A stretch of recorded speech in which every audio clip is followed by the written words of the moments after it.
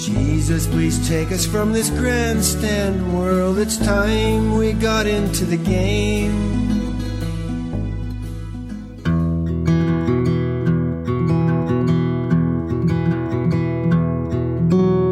What a friend we have in Jesus, all our sins and griefs to bear.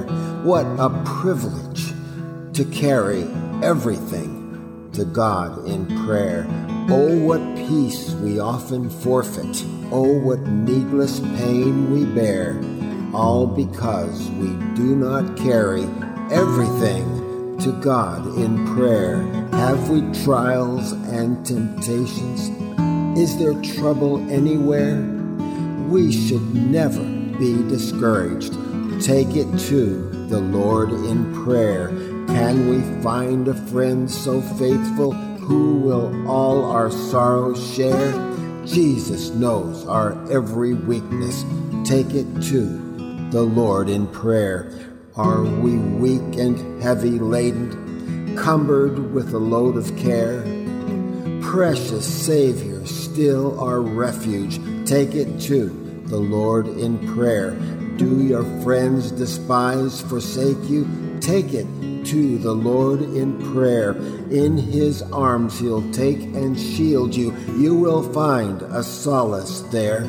Blessed Savior, thou hast promised, thou wilt all our burdens bear. May we ever, Lord, be bringing all to thee in earnest prayer. Soon in glory, bright, unclouded, there will be no need for prayer.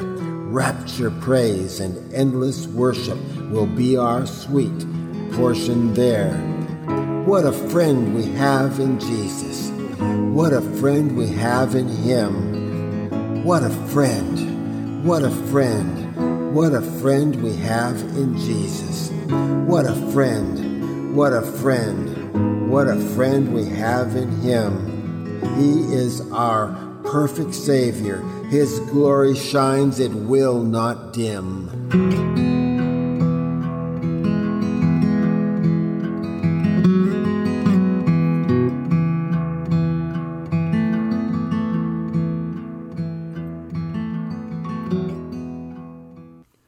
Special thanks to Josh Woodward for his tune, Bloom, found at joshwoodward.com.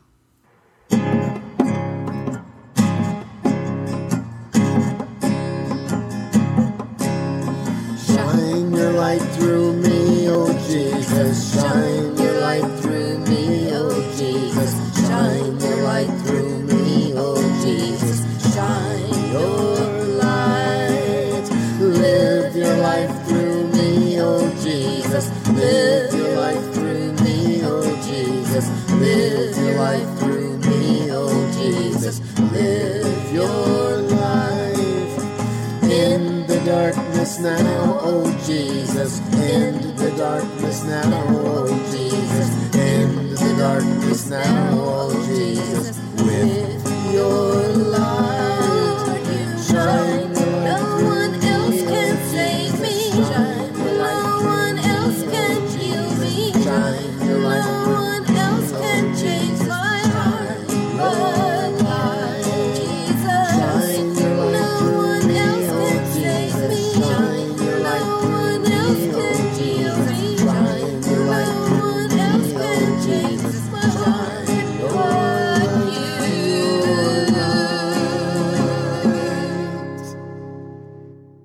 Effective Prayer, Part 3. Matthew 21:22. And all things, whatever you shall ask in prayer, believing, you shall receive. Modern King James. What then do we pray believing? This is a very important question. If our hearts are saddened by events that seem to surround us, we must remember something else our Lord and Savior said. John 7:24, do not judge according to sight, but judge righteous judgment, Modern King James. So taking the two verses as the truth, we can surmise that we must not go into prayer believing that the appearances around us, which are causing our sadness, are true. Since what we pray believing will be received, we must pray believing something different from the appearances that surround us that are making us sad. How do we do this? Our prayer life should be filled with righteous judgment. In this world, we do judge. It is just the nature of this carnal world and of our carnal bodies that we do so. But judgment that is righteous is one of the choices we can make.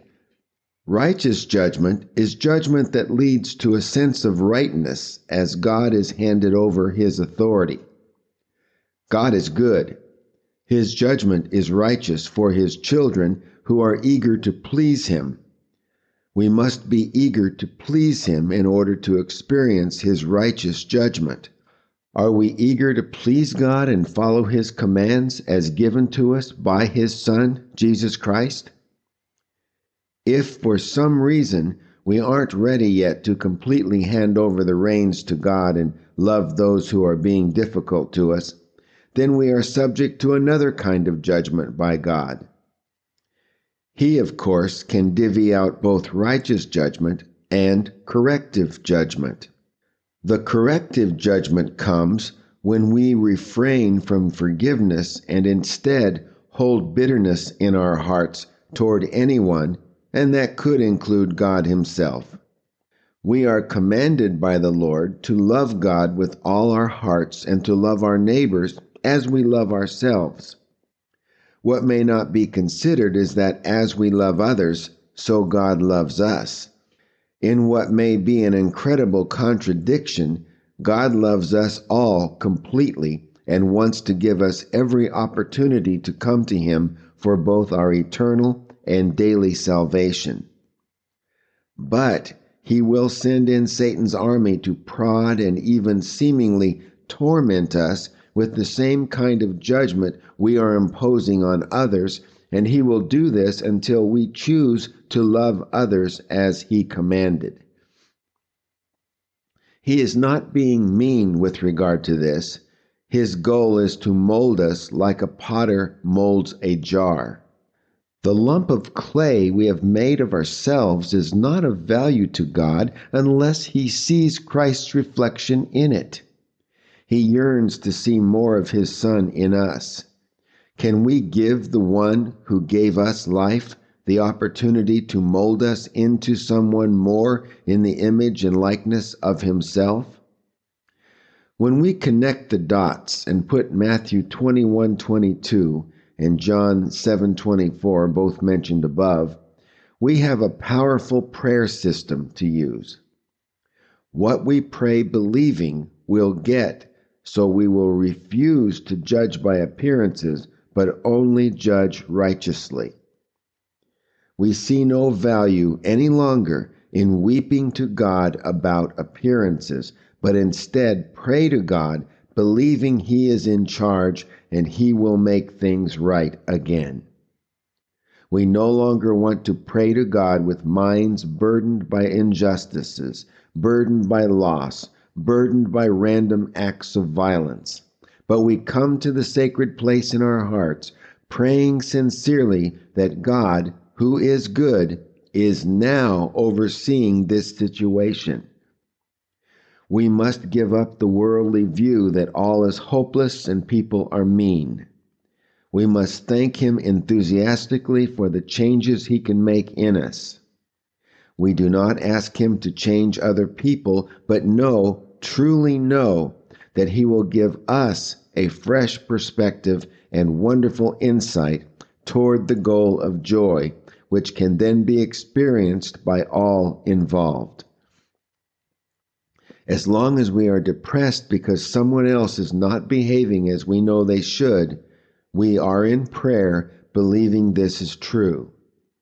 Jesus said what we pray believing will be given to us. We must quit believing what we don't want. We must not judge by appearances. We must understand that people are sent by God to mold us into the image and likeness of God Himself, so they must never be condemned, but only thought of as His children or potential children. If someone drives us to God, can they be from our enemy? Even if they are influenced by our enemy, Satan, they can be seen as those among the all things which work together for our good. Then they become a gift from God and are not in league with the devil. If we believe what Satan is trying to show us, life will no longer be worth living. If we believe thorns are solely from the enemy, we will be fighting them every step of the way as we try to change them and mold them into our image, and Jesus will not be able to hand us the victory in which He molds us into His image. For victory is only in Him, never in Satan, and most certainly never in ourselves. It is very hard to take responsibility for our lives. Indeed, ultimately, that isn't even the goal. God must be in charge, but before He can take the reins of our lives, we must let go of the appearances that other people are the cause of all our problems. Although we are not to take charge of our lives, we are responsible for giving up assumptions, appearances, and giving them over to the one who is in charge, God. It is safe to say that all appearances are incorrect.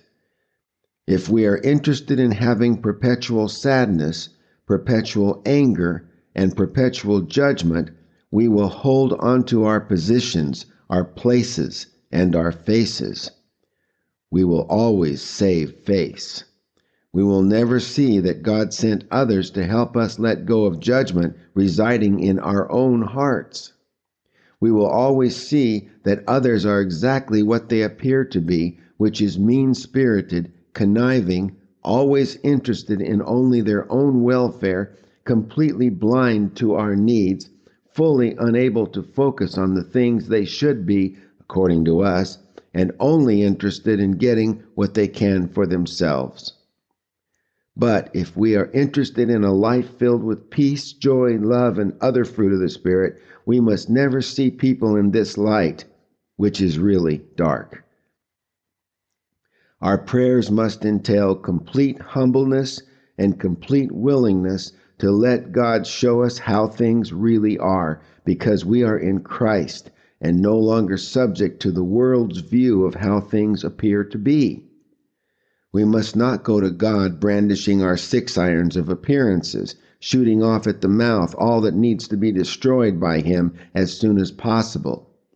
He has not created people to pester us. He has created people to bring us to Him fully. We must get off our high horses and walk as a child, holding on to Daddy's hand. He knows the way. We don't. What we assume to be true, He knows isn't true. But He will not usurp our determination that things are as they seem. He created us free, not shackled. He created us so that we might, of our own free will, discover Him as He really is, not how we have made Him up. He is not a God who stands idly by, observing but not acting. He is not a God who could care less about our trivial lives. He is not a God who has better things to do than to take care of His children. He is a God who has laid His own life down for us, that we might have life and have it more abundantly. When would be a good time to choose to have the abundant life Jesus promised us? How about now? Starting now, we must drop the belief that others are only out to get us. Instead, we humbly go to God and lay our problems down before Him. We do not pick them up again, but praise His holy name and rest in the peace that comes when we follow God's will. Our prayer times are the times in which we release, knowing, really knowing that with God all things are possible, and despite appearances, love will prevail. Isn't it great to know that life can be so much better than it is? What an awesome God we have.